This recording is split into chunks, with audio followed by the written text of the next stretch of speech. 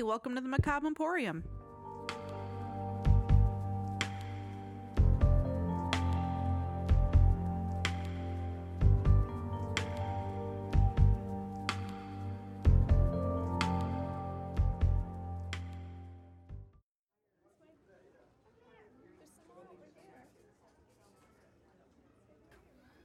Hi, everybody. Hello, everyone, We are back.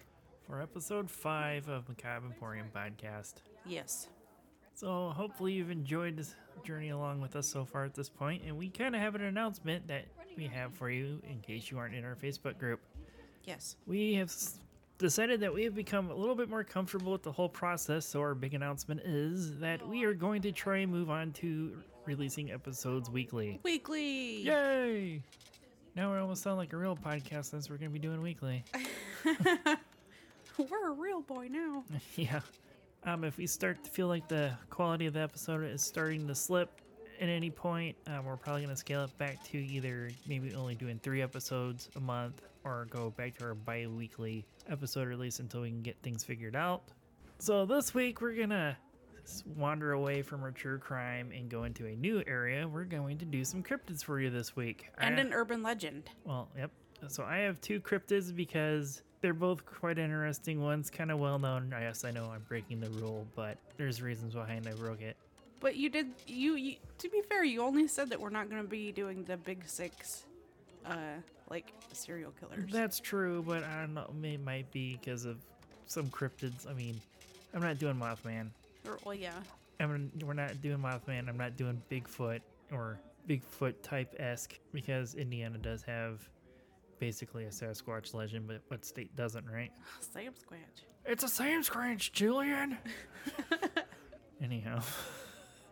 We're going to start with you doing one of your cryptids. Right. And then I'm going to read my urban legend. And then you're going to finish it off with another cryptid. Right.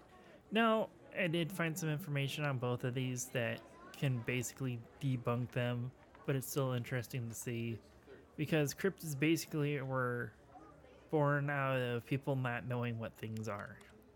So, stupidity. Yeah, I guess you could say that. You gotta remember saying they're not as knowledgeable as we are now as they were in the past. Yeah. So I'm going to be starting off with a lesser known one. I didn't know this thing existed until I started looking into cryptids. It's called the Crawfordsville Monster. And I'm also doing the Beast of Busco. The Beast of Busco. Yeah, it sounds kind of like something you can get it from Taco Bell almost. The Beast of Busco something Beast Dorito. of Busco with extra sour cream. Oh, maybe not Taco Bell, because it would have something Dorito on the end of it. Oh, God. Not all of them do. Buscarito. Yeah. Why I chose Beast of Busco, even though it's kind of fairly well known, is because you've seen the signs Yeah. for Turtletown, USA, and you don't know it, so that's why I decided to do it, even though it's a pretty well-known cryptid. I've never heard of it. You never heard of it? Nope. Well, you're going to find out about why Churubusco is Turtletown, USA. Also, I'm excited to hear about it because it's home to my favorite ever McDonald's. You know, I had that in my script about making comment about that, but I knew you were going to do it before we even got it once I mentioned Churubusco. So let's break that down for a second. So actually, let's wait and hold that off till we get to... Oh, we're doing that one last? Yeah. We're going to make you wait. Anticlimactic. Okay. Anyhow, Yeah. let's get started. Okay. Before, Lugosi or Salem decide to jump up on our shop counter again instead of doing their duties and keeping the rodents out of the merchandise here. They're on mouse patrol and they suck at it. Yeah, lazy fucks. Anyhow, in recent years, we have all heard the term fake news more and more recently. With social media, fake news has become more prevalent in our lives. In earlier times, fake news was generally taken as real news and would cause panic as the stories become better known in faraway cities. Today, I'm bringing you the tale of a cryptid that was precisely just that, the Crawfordsville Monster. Where is Crawfordsville? Crawfordsville is here in Indiana, and it's about 50 miles northwest of Indianapolis, which is about 3.5 hours away from us. It was founded in 1834. Crawfordsville has a population of 16,000 people today, as the last U.S. Census Bureau that I could find on record showed. It was in 1890 when this atmospheric cryptid known as the Crawfordsville monster was first spotted. In the early morning hours of September 5th, 1891, two icemongers, which is salesmen from ice basically, Right.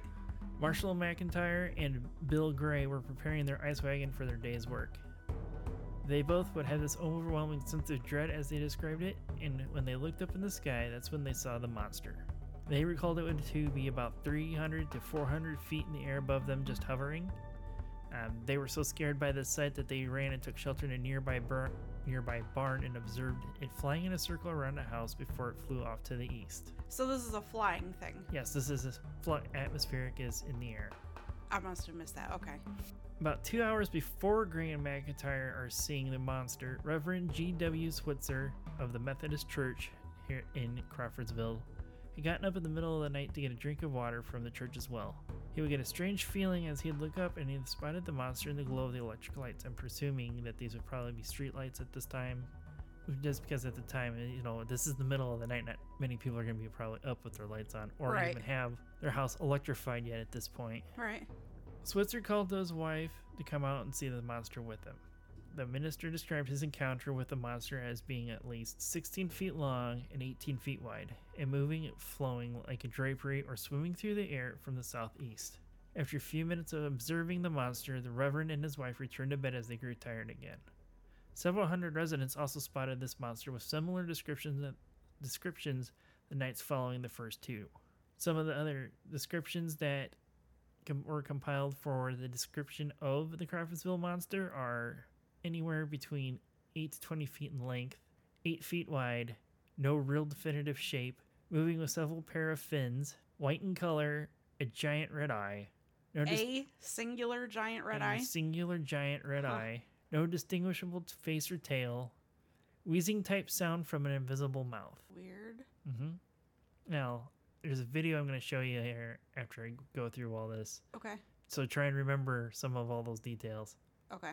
Newspapers across the country are starting to take notice of this story, as far as east as Brooklyn, New York, and to the west as St. Louis. Reports of the monsters created believers. One cult known as the Millerites claimed it to be a sign of the end of the world. It's always the end of the world. Yeah, because everything that has no real explanation is, it's the end times. Yeah. So yeah, it's allowed for us to bash cults because they're wackadoodles. A woman in St. Louis became so worried she started writing letters wanting to know if it can be seen during daytime hours, its color, migration pattern, and if it's even been spotted anywhere in Ohio.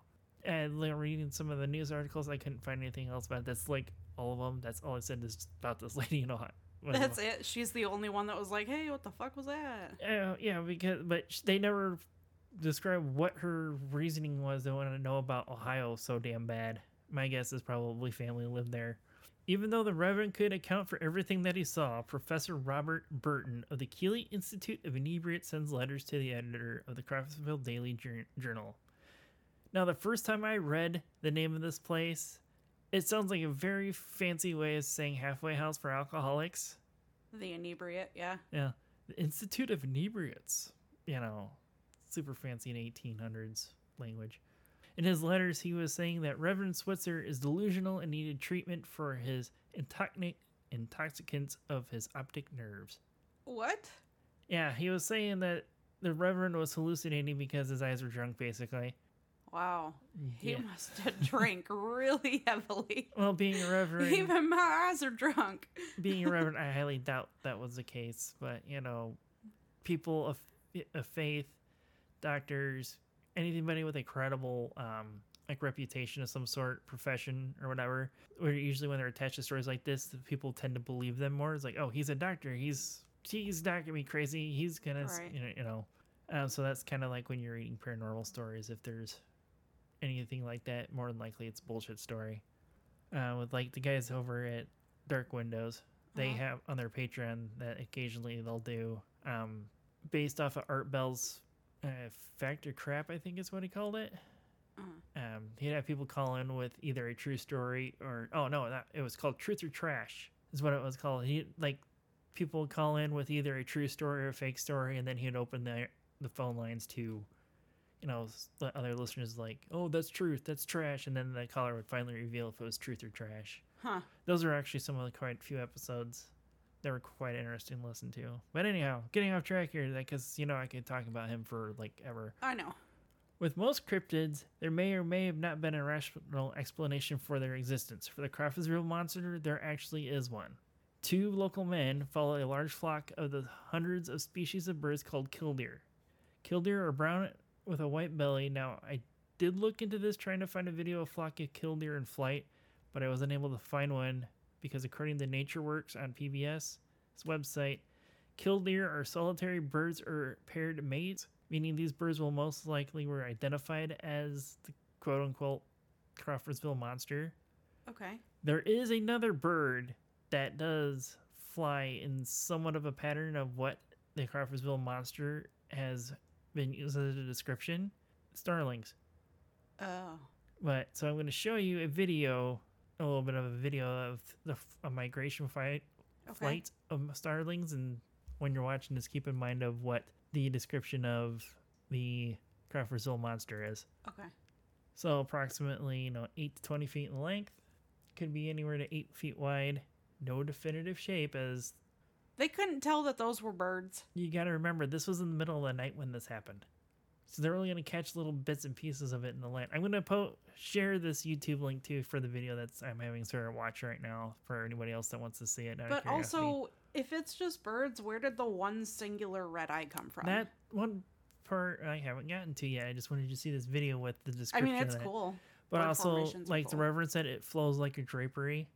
Yeah, I can see that. You can see it now? Yeah. So that's why I chose this video, so you can see it. Okay. It's cool. So I dig it. You can leave it playing. Okay. Well, hopefully audio doesn't keep playing, or you get straight mesmerized by it too much. It is cool. Okay, go on. All right. So now that you've watched that, you can see why I said a flock of starlings could really be why Crawfordsville monster was this. Yeah, because if they're flying close together, I mean, it is really thick. Yeah, and then dark. Like several, Also, that's what she said. Sorry. That's what she said. But the several pairs of fins, wings, basically, and the sound probably. We've heard starling flocks in trees, so that's what it kind of sounds like. Starlings usually are more active during dusk in their murmation display, as in the video I just watched, which, like I said, I'm going to share this link so anybody curious to see can see it too. Usually when they do this flight pattern, this is before they bed down for the night, but my opinion would be just because of environmental changes in the 1890s because of electric lights, probably could have confused the flock of starlings that it's daytime or dusk, because that's normally when they make this type of flight. Right. So that would be my unprofessional opinion, I guess you could say, what the Crawfordsville monster was a flock of starlings.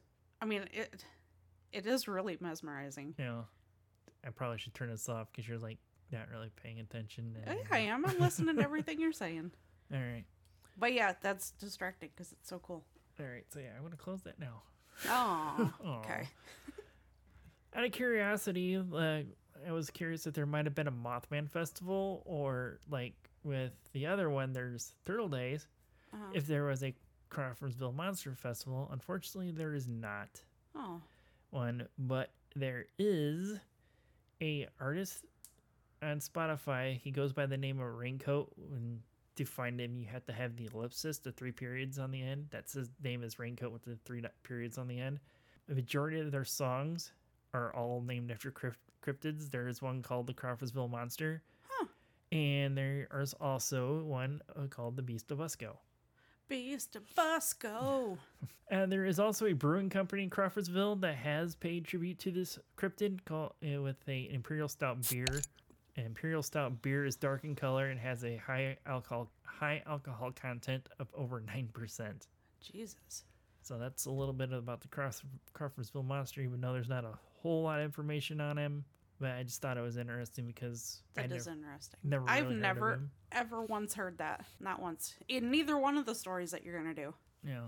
Not heard of either one or either one of them. Well, I'm sure you're super excited about the second one there. Yes, I can dish about this McDonald's experience. Yeah. But yeah, you're going to have to wait just a little bit longer on dishing out this McDonald's experience we keep hinting at. I know. It might not be as exciting to them as it was for us. Oh my God, it was great for me. Yeah, it was one of those you had to be there moments, but we're going to share it anyway.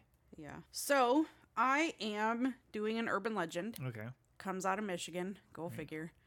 I know you had said that you had heard of this before. Mm-hmm. I've not seen this anywhere on any of the podcasts that I listen to. Right. Well, you listen to more true crime podcasts. That's true. So I went for it anyways. If you've Right. already heard it, oh well. You'll have to wait for the McDonald's experience at the end. Well, at the end or in the middle, we'll say when it happens. Yeah. So there's not a lot of information out there about this case, but I think there's enough to kind of make a scene. What was that? Ghost of the Emporium. Oh, I mean, we do have a lot of old stuff around here. There might be some attachments I to know, and you're one of them. Sorry. Had to piggyback off of the birthday episode. Well, the ghost catcher is currently asleep right now. Yes, he is. So there's a story out of Southwest Michigan. It's in the Saugatuck or Holland area. I know you would know Holland over the other, correct? I've heard of it, but I've never been there. Well, we'll have to go at least once. I want to go to the Tulip Festival there. No. But anyways, it's about a group of feral beings with small childlike bodies and alien-like heads. Okay. Like just large domes. So are they like shaped like the traditional gray alien, the super skinny body with the inverted egg-shaped head, basically? It doesn't say anything about egg-shaped head. I'm just trying to describe what the gray aliens look like. And the small bodies is just because they're like the size of children. Okay. But I don't know about the egg-shaped head. Just they have large heads. Oh, just going by off with what you were saying. I don't know. In 1929, there was a mansion owned by Dorr Felt. Dorr, D-O-R-R. Never heard that name. But it was owned by him and his family. The family chose to sell their estate to a seminary for boys in 1949. From there, the seminary supposedly built an asylum, or what they called a hospital, behind it, which they referenced it as a hospital, but called it Junction Insane Asylum. Okay. Yeah. The children that were in the care of the doctor, or as some reference him, the scientist, within Junction were experimented on as a means of curing them of their ailments.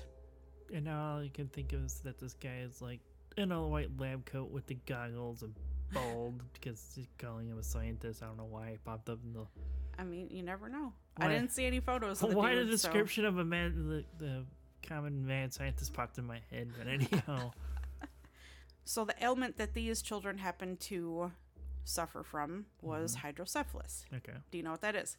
It's water on the brain correctly? Yes, which causes the head to enlarge. Okay.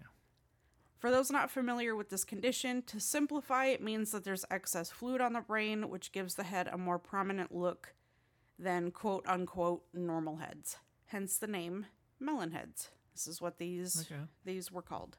This condition also leads to pressure on the brain, obviously because of the water pressing down on the brain, which then in turn is going to cause just a plethora of other abnormalities. Back when this tale originated, we didn't have the technology or the resources available for this condition that we do now.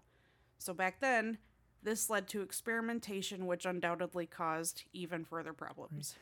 Like, you just saying that, like, just reminds me, it's like how people are like, oh, talking about the good old days. I wish I still lived there. No, you don't. I mean, this is one of those examples of it, The past was a shitty place.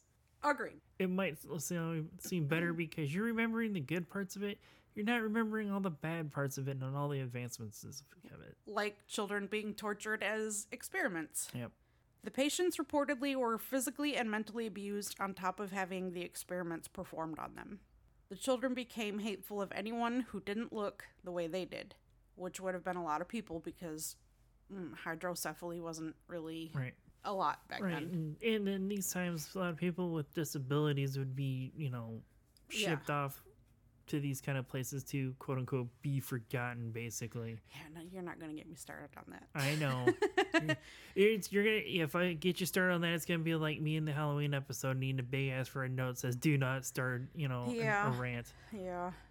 They became incredibly hostile towards the doctor that was treating them. Which is no surprise, because I wouldn't be too friendly that somebody was torturing me like they were. Right.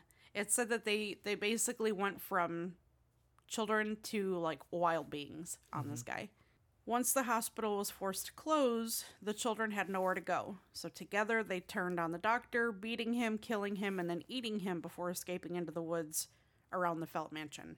It's so weird that, like, my life has been, like, surrounded by cannibalism in the last couple of weeks. Because the two main shows I listened to, Dark Windows and Time Suck, both had cannibal-related episodes the past week. If you can't beat him, I guess. Okay, look, there we go. Now we're quoting, fake-ass Jeffrey Dahmer quotes. Yeah, so the Melonheads took over the tunnels below ground as their means of, like, hiding, travel, and to use it as, like, a vantage point for anybody that happens to be coming nearby, so that they could use it and pop out to attack whoever came close to them. They started to branch out and leave the tunnels and into the surrounding woods to carry out more brutal attacks while waiting within the shadows. This tale has been told in numerous ways for centuries, even spreading out and entering Ohio and Connecticut, which has similar versions, though Michigan is where it originated. Okay. Some that have tried to dig up history on the subject have come to find that the asylum set behind the Felt Mansion never actually existed. Documents found state that after it was a seminary, and then it became a police station, and ultimately a prison after that. Okay. Others claim that all of the asylum talks was legitimate. There was even a horror movie about this in 2001 called The Melonheads. I've never heard of it. My guess would have been like The Hills Have Eyes, just because of how they're saying they were feral, even though they were inbred in that movie. Yeah, it's kind of like how Ed Gein, I gotta throw it either way, I know. Yeah. Most people know it as Ed Gein. Was the inspiration for Texas Chainsaw Massacre. Yeah. Leatherface. Yep. So the remains that once stood as an asylum, seminary, police station, and prison are long gone. The Felt Mansion closed its doors for a while, but was bought by Lakeland Township in 1995 and registered as a historic place. It has been reopened and is now a tourist attraction, actually offering tours within. There are still thrill seekers that go out on the property at night hoping to encounter the Melonheads. Some say they feel that they're being watched. Some say they have seen their glowing eyes. I don't know where the glowing eyes came from. Well, depending on what's around it, it could be roadway markers. Maybe. Like on the side of the highway, designating curve, the reflective highway markers, probably what they're seeing. Deep in the woods, though? I doubt it. Deep in the woods. Or, some local, fucking with people, put, driveway markers on a fucking tree. Could be. It's like... You never know. Others say that they feel and see nothing out of the ordinary. We'll probably never know for sure, and I'm 100% okay with that, because the thought of former tiny kids with glowing eyes and giant heads running around in the shadows and attacking people is beyond the scope of shit I'm willing to experience firsthand. Right. But that's that. Like, do you think it's plausible? Probably for a short time, but not like to this day. Because one, they're gonna grow up into adults. Two, and if the hydrocephalus is probably left untreated, it probably could be fatal. So I personally don't think it's plausible. If you've ever seen pictures of children that have like severe hydrocephaly, their heads are so heavy that they can't hold them up. So the thought of them like running around and like being out in the woods and fending for themselves when their neck can't even, support the weight of their head. It's like I also was saying, being left untreated, it can be fatal. So then the possibility of growing up to be adults or even... Yeah. Did they ever say how old these children were supposed to be? Nope. Just children. So I would assume that it's, technically children is anything under 18. Right. But when I think children, I think like 10 and under. Right. And not like preteen and teen. Right. It's basically like anywhere from between toddler age and 12 years old. Yeah. Anything pre-pube. That's it. Short and sweet. Yeah. But had never seen this anywhere, so I was like, wonder if... I'm sure people have heard about it, but Right. like I said, I don't care. Right. So, kind of like I do too, but, since we're kind of bending the rules on this one, because, we wanted to branch out into something a little bit different from our weird history and true crime. Yeah. And we will from time to time shake it up. Right. Because, gotta get out of that comfort zone a little bit. Yeah, a little buddy. bit. So you ready to hear about the Beast of Busco? Beast of Busco. Can I please tell the McDonald's story first? Or do I have to wait till the very end of this story? No, I mean, there's a part of my, Okay. notes here. Okay, then I'm sure you'll know when. Okay. All right. So, the Beast of Busco. Now, like I said at the beginning of our episode, that we didn't really plan on doing some well-known topics. Well, I'm kind of breaking this rule for Sarah. Because where the Beast of Busco takes place at is in Churubusco, Indiana, which we travel through quite frequently to go visit her sister that lives down in the Fort Wayne area. Yep. And when you first come into Churubusco, you see this giant concrete turtle, and on their sign that says "Welcome to Churubusco" says "Turtletown, USA." Yep. And so I'm sure you've always been curious why there's this. I have, yeah, because it's not near like a body of water or anything. It's just weird that out in the middle of nowhere, Indiana, there's this giant concrete turtle. It's probably like 8 to 10 feet tall, is my guess. It's pretty big. But we never gotten out to really look at it. Yeah, it might be smaller. I don't know. So Churubusco, Indiana, is about 16 miles to the northwest of Fort Wayne, Indiana.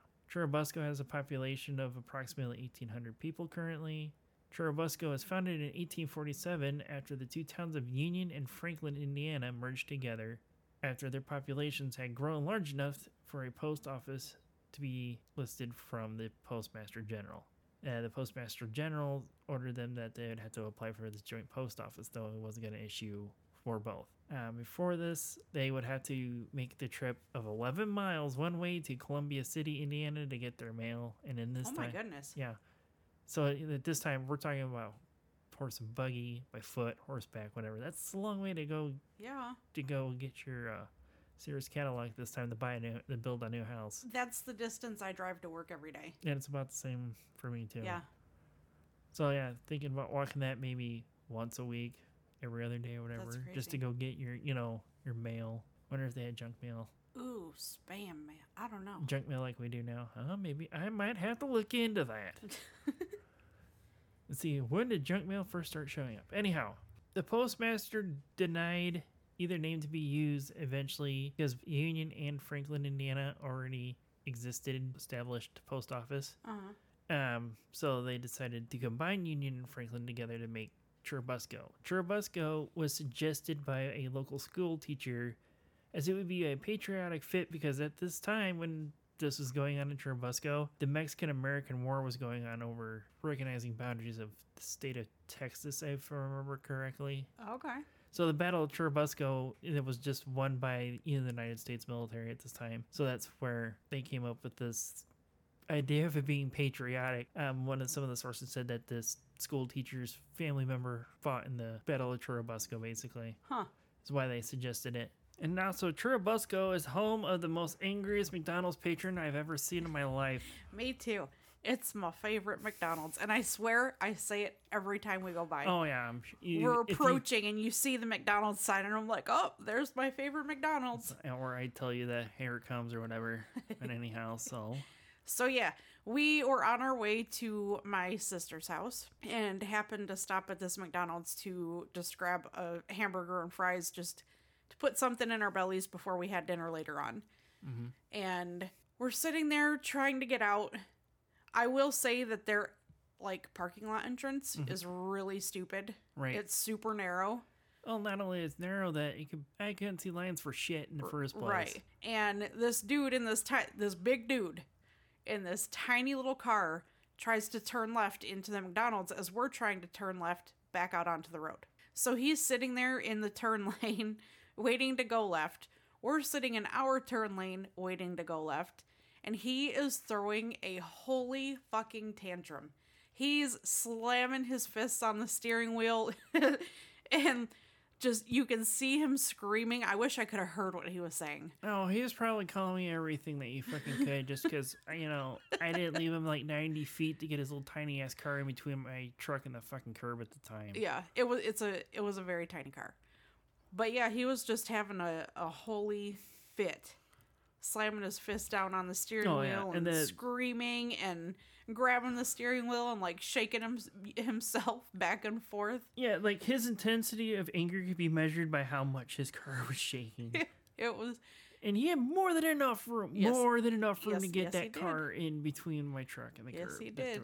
But anyhow, and he decided to or he could have used the back fucking entrance that we saw after we pulled in there. Yeah, but he decided to sit there and keep having a fit as giant empty space went by, and he could have easily turned in numerous times, and you got sick of waiting on him to turn in, so you were like, fuck it, and pulled out in front of him. And that made him even more mad. But yeah, so anytime we go past there, I'm like, that's all I can see is that dude having a fit in his car, shaking the shit out of that car. Yeah, one of these times we're gonna have to stop at that place that called Magical On across the street, just because I love that fucking neon sign that they have. I know you do. I have made mention of stopping there a couple times, and we just don't. I know. Because by the time we get home, we've already eaten dinner. Yeah. But yeah. So that's the McDonald's incident in Churubusco. Yeah. I know it might not be as exciting to you guys as it is for us, but, it's one of those... God, it was hilarious. It's one of those, you had to be there, dude, kind of things. So. He was mad. Yeah. That boy wanted a fucking burger so bad. It's like, calm down. The McDoubles and the pies aren't going anywhere. Anyhow, so let's get back on track here with the Beast of Busco. Yes, he was the Beast of Busco. Maybe that's who it really was. Can you imagine if he listens to this and he's like, those goddamn assholes. Hey, maybe we might finally get an email. Not one we want, though. But hey, it'll be your first email, and we're going to frame it and put it on our wall. Hey, I'm the giant bitch that had a fit because I couldn't get into the McDonald's parking lot. You guys are assholes, and your podcast sucks. It'll be like those restaurants that use the 1-star Yelp reviews as their advertisements on their shirts. Yep. Oh, my God. Yep. That'd be great. It reminds me, another one that kind of told me about from their show was I think it was a 3 or 1-star review that they got and said, tried it once and didn't like it. Tried it once. From what I remember, that's all he said it was tried it once, didn't like it. Oh my God. Oh my God. So, okay, anyhow. Yeah. Let's get back to all right. The Beast of Busco was originally spotted in 1898 when farmer Oscar Falk had seen a giant turtle in the lake on his farm, but eventually dropped it as the locals figured it was just Falk trying to bring excitement to this sleepy little town in Indiana. Yeah. The Beast of Busco, or Oscar as he got as a nickname later on after the name of the original lake's owner, I'm going to refer to the Beast of Busco as Oscar from probably here on out. Okay. Just to make it easier on my narration for you. Yeah. The Beast didn't get the name Oscar until 1948 originally. And this is where the next sighting of Oscar originally happened. Okay. Oscar was, first originally spotted in 1898, and then it was spotted again in 1948 by 2 men that were fishing the same lake that became known as Falk Lake at this time, named after the original owner. These 2 fishermen said they had seen a turtle that weighed at least 500 pounds and the head was huge. They didn't say how big the head is. That'd be a big ass turtle. Yeah. Dale Harris, who now owns the farm in 1947, had heard of the tales of the giant turtle, but didn't really pay attention to them until seeing Oscar himself in 1948, as well in the early fall when he was helping a minister repair a roof. The minister had pointed out something moving across the lake at first. The handyman duo just ignored it and went on their work until they noticed it swimming again the opposite direction the next day. Mm-hmm. Now, I know what a turtle looks like. You know what a turtle looks like. The listeners know what a turtle looks like, so... I would hope. Oscar was, mostly described by Harris to be as big as a kitchen table with the head of the size of a baby. Didn't say how many months, just the size of a baby. Probably just whatever pops in your head. There you go. That's how big Oscar's head's supposed to be. Was this like a tortoise or something? No, it wasn't possibly tortoise because of the behavior that Oscar allegedly has that I'm going to get into here Okay. later. And also, how big is a kitchen table? You know, I mean, Yeah, they come in a wide variety of sizes. yeah, so This could be considered a kitchen table. yeah, which is we're using a standard size card table for our recording studio for the most part. If anyone's actually curious, Because we're super wealthy and we're a professional podcast. What are you talking about? fuck yep. But it was also said that Oscar was 4 feet wide and close to also 5 feet in length. So yeah, I'm out of a kitchen table, which is approximately the size of our table. That would be a pretty giant turtle. Yeah. Harris would go send his son Vaughn to go get the rest of the family, while Harris got in a rowboat in an attempt to get closer and grab him by the tail. But Oscar heaved himself out of the water, flipping over Harris's boat, forcing him to grab onto a tree nearby. Dang. As, you know, the story goes of Oscar. The hunt for Oscar the giant turtle didn't really gain traction until 1949 after a Fort Wayne newspaper sent the story out over the Associated Press newswire.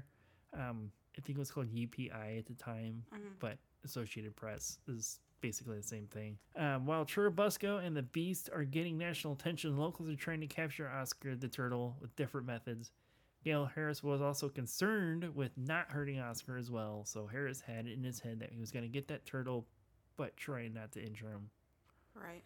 In a 6-month period, thousands of people would come to Churubusco to either capture Oscar, in an attempt to capture Oscar, or just out of curiosity of, you know, hearing the story of the Beast of Busco and everything. They had to call in the state police, keep everyone under control, and direct trafficking Churubusco, which, you know. Wow. And that town is so tiny. Well, I mean, we really haven't seen a lot of Churubusco other than down the main strip. But okay, you know. the downtown area is so tiny, so I Right. can't imagine the city itself being very big. By May of 1949, the interest in Oscar is starting to fade, but Harris decided that he wasn't going to give up on trying to capture this giant turtle that had became named Oscar by this point. Some of the methods that they tried to capture Oscar the turtle with, but they all failed, were making a shore trap with stakes and chicken wire. Do you know how a shore trap works? No. Basically, is you mark off an area using like indigenous, or usually use this method mostly, so they would put out stakes and netting in with the tide, so the fish would be funneled into it, but they wouldn't swim back out, so they could just go wide through the water and pick the fish up, basically. So they tried doing that at first, using a shore trap to capture Oscar, but he broke through the chicken wire. And they also made another trap out of steel pipe and chain link fence, if I remember correctly. Okay. He broke through that as well too. Well, yeah, being that big, that's like a boat trying to come through. Yeah. And like, there wasn't really a whole timeline on exactly when all these traps were used, but it's a lot of the stuff that I found. So I'm just listing them off. They hired professional deep sea divers to walk the bottom of the lake, but they stopped due to equipment failure on one diver, and another one got stuck in chest deep lake muck. So he called off for his own personal safety. Right. And they also had hired an airplane in to fly over the lake to maybe spot Oscar the turtle from the sky. Allegedly, one of them lassoed Oscar's leg. Some accounts say they kind of hooked his shell with a grappling hook, but he was starting to swamp the boat, so they let him go. Ooh, yeah. They also tried using a female turtle to lure him out after 2 men from Indianapolis tried to claim that they caught Oscar. Come to find out that it was a female sea turtle instead, so they got the idea, hey, why don't we use a female turtle to lure him out? But if they don't know the species of turtle that Oscar is supposed to be. So wait, they claimed that they had gotten Oscar. Yeah, so 2 men. But it wound up being a sea turtle? Yep, that they purchased and brought up here. Oh, okay, I was like, sea turtles wouldn't survive up here. Yeah, well, technically they could. They at the have Shed to Aquarium. be in saltwater. Yeah, but they try to use this sea turtle to try and say, yo, we caught Oscar, trying to cash in on the instant fame. Yeah. In the last attempt to prove Oscar's existence, Harris starts to drain the 7-acre lake, but so this would draw new attention into finding Oscar, so the crowds would return to Churubusco again, but he would start charging a fee this time to help pay for the pumping and the loss of his crops due to onlookers, since he was a farmer and this was on his farm. Yeah. After thousands of people, including celebrities and senators, gathered around the lake in hopes to see Oscar, which they never did. But according to the story of the Beast of Busco, on October 13th of 1949, this is when approximately 2,000 curious onlookers would get their wish as Oscar would appear by leaping out of the water to feast on a live duck set on a trap. Okay. Now, I have not once in my life seen a video of the internet of a turtle jumping out of water or on dry land or whatever. Snapping turtles. Well, maybe. And they can get pretty big. It's true. From what it sounds like, that may or may not what Oscar could possibly be. Yeah. The muck-covered lake was in Oscar's favor because this lake muck was wearing out and breaking down Gale Harris's pump in his tractor, stressing it out that he was using to drain the 2,000 gallons out of the 7-acre lake. Uh-huh. In the period that he started doing this, if I remember correctly, I forgot to put in my notes, pretty sure it said that it was in September when he started doing this. He got it drained down to 1 acre. Dang. Yeah. In a month. Well, over time, basically, because he was draining this lake. Well, yeah, he was still draining the lake until about December. Oh, okay. November, December, I think it was. I just assumed because you said October 13th. Oh, no, October 13th is when Oscar made his appearance. Okay. Allegedly. Jumping. I got you. So after his pump and his tractor breaks down, he would then hire a dredging crane to dredge the bottom of the lake. Now, I mentioned this once before in the Halloween episode about the Protestants when I accidentally used the word dredge. Oh, yeah. So do you know what dredging is exactly? Not okay, really. So no. dredging, so you ever heard the term dredging the lake or dredging the river? Basically is that they scrape all the crap off the bottom. Okay, yeah. All the extra shit that's not supposed to be there, like sediment, whatnot. Yeah. It's basically used to clear out waterways for in larger areas. So they may or may not dredge like the bottom of the Mississippi so ships can pass through safely. For the quick example. Well, he's still trying to drain out the lake, and he's dredging it also. Gale Harris ends up getting an appendicitis, so everything's put on hold until he gets better. By the time he ends up getting well enough to continue searching for Oscar, the lake has been refilled by rainwater, snowfalls, and stuff like that. He finally decides to call off the search and claiming Oscar won at this point. In some of the videos I watch, his surviving family, like, they didn't really talk about this. They kind of consider it as a black mark, but they're like, our grandfather's integrity was too great to make something up. So if he said he saw something, he saw something. His family believed that him stressing out trying to find this turtle is what killed him. Unfortunately, I couldn't find anything on Find a Grave about it. Churubusco did decide to claim the title Turtle Town USA because of this. Like, the local businesses were serving up turtle soup and turtle everything down there for this point. Like, and now they identify as Turtle Town USA, like I said. Yep. They have a 3-day festival held in the earlier part, well, maybe the middle of June, and probably it's the 2nd or 3rd week of June, called Turtle Days down there, and it's one of the longest running festivals in the state of Indiana. It has all your usual carnival rides, junk food alley, stuff like that. Also, an interesting thing, one of the local historian for there, we pass our office anytime we go to Fort Wayne. Do we? Yep. So it's on one of the street corners. Oh, he was actually 10 years old at the time when the hunt for Oscar was happening, and he recounted some of the stories that he heard about how the Beast of Busco gave this small town in Indiana some notoriety that he could possibly go anywhere in the United States and tell him you were from Churubusco, and he'd say, "Tell us about the giant turtle." Huh. So that's cool. I forget the name of the town. They believe that Oscar may or may have not used underground tunnel systems between lakes because another giant turtle was spotted 100 miles away in another Indiana town. That's a long way for a turtle to move. I doubt that's the case. That is a very long way. And I also believe that Oscar could have been a snapping turtle, more likely an alligator snapping turtle. But alligator snapping turtles are not indigenous to Indiana. But they could survive here. They could probably survive here, be an apex predator, basically. I looked into it, alligator snapping turtles shells can get up to 32 inches depending on its age. The largest one on record is about 300 pounds. And this was in 1943. So their estimates could have been way off. And I got on Google Street View out of curiosity because mentioning this roof, and where the lake is, there is it didn't help that Google didn't help with their Google car. It didn't turn down this one street where this fucking house was course. So I could see, if I could see even the lake from the road in the Google Images, I'm going to guess that you probably could see the lake. The size of that turtle had to be to see from the roof. Had to be the size of a kitchen table, or also was a VW bug, as also described. That's how big Oscar was. But, measurements, because they couldn't get close enough, obviously, to, measure it. But then, it's like one dude's catch a fish, and they're like, I caught a fish this big, and it was really this big. And that's basically what happened with the Legend of Oscar, basically. So I'm not wondering if that giant concrete statue is a compilation of all the measurements, and this is...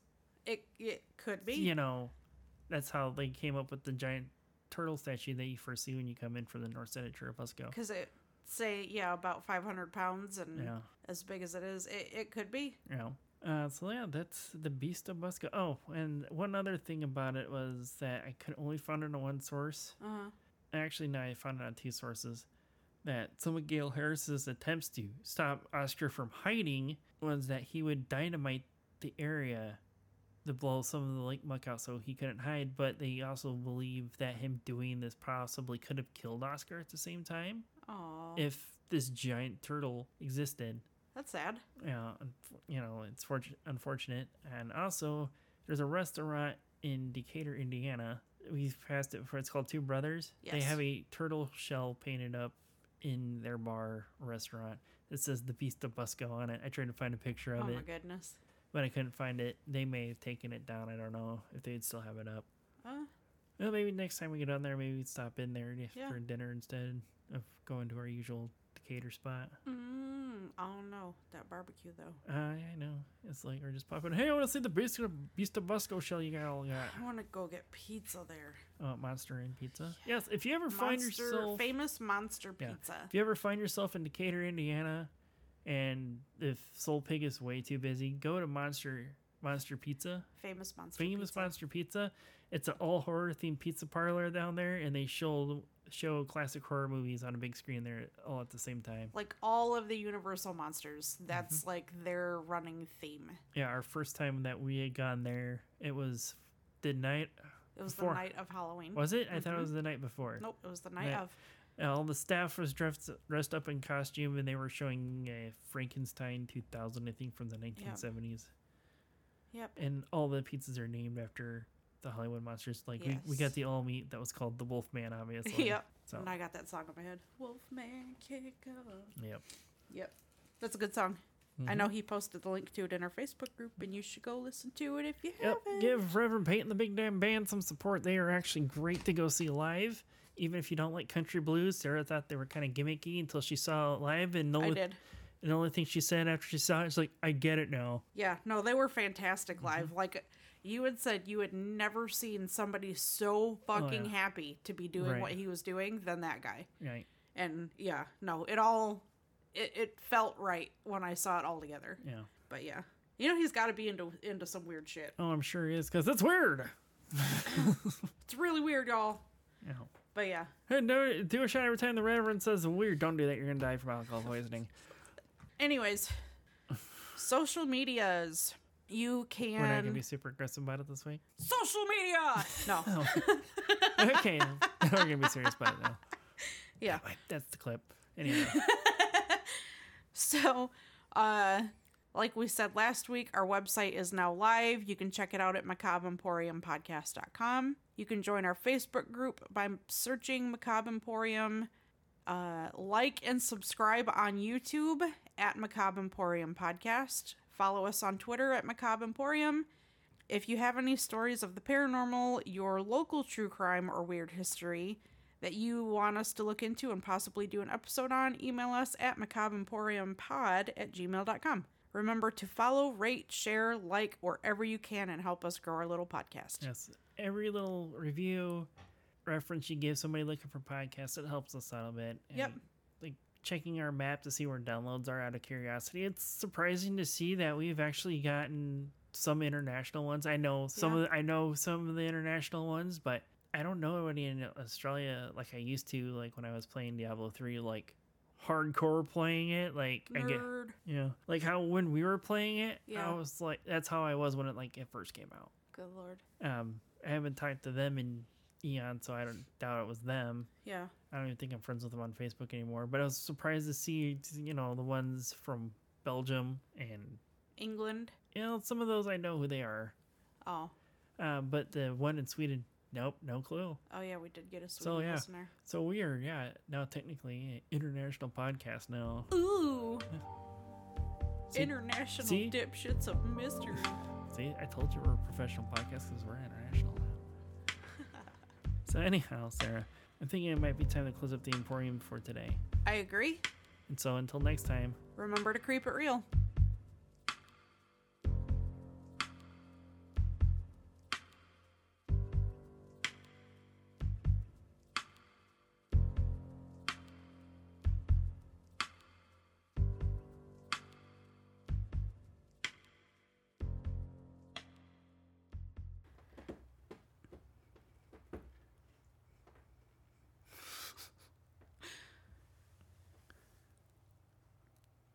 Is he done? Do you want to go take a shit next? Maybe puke in the kitchen? No, Salem's the puker for audio. He's clawing in sticky beans. Yes. Okay, I'm going to start that over. Okay.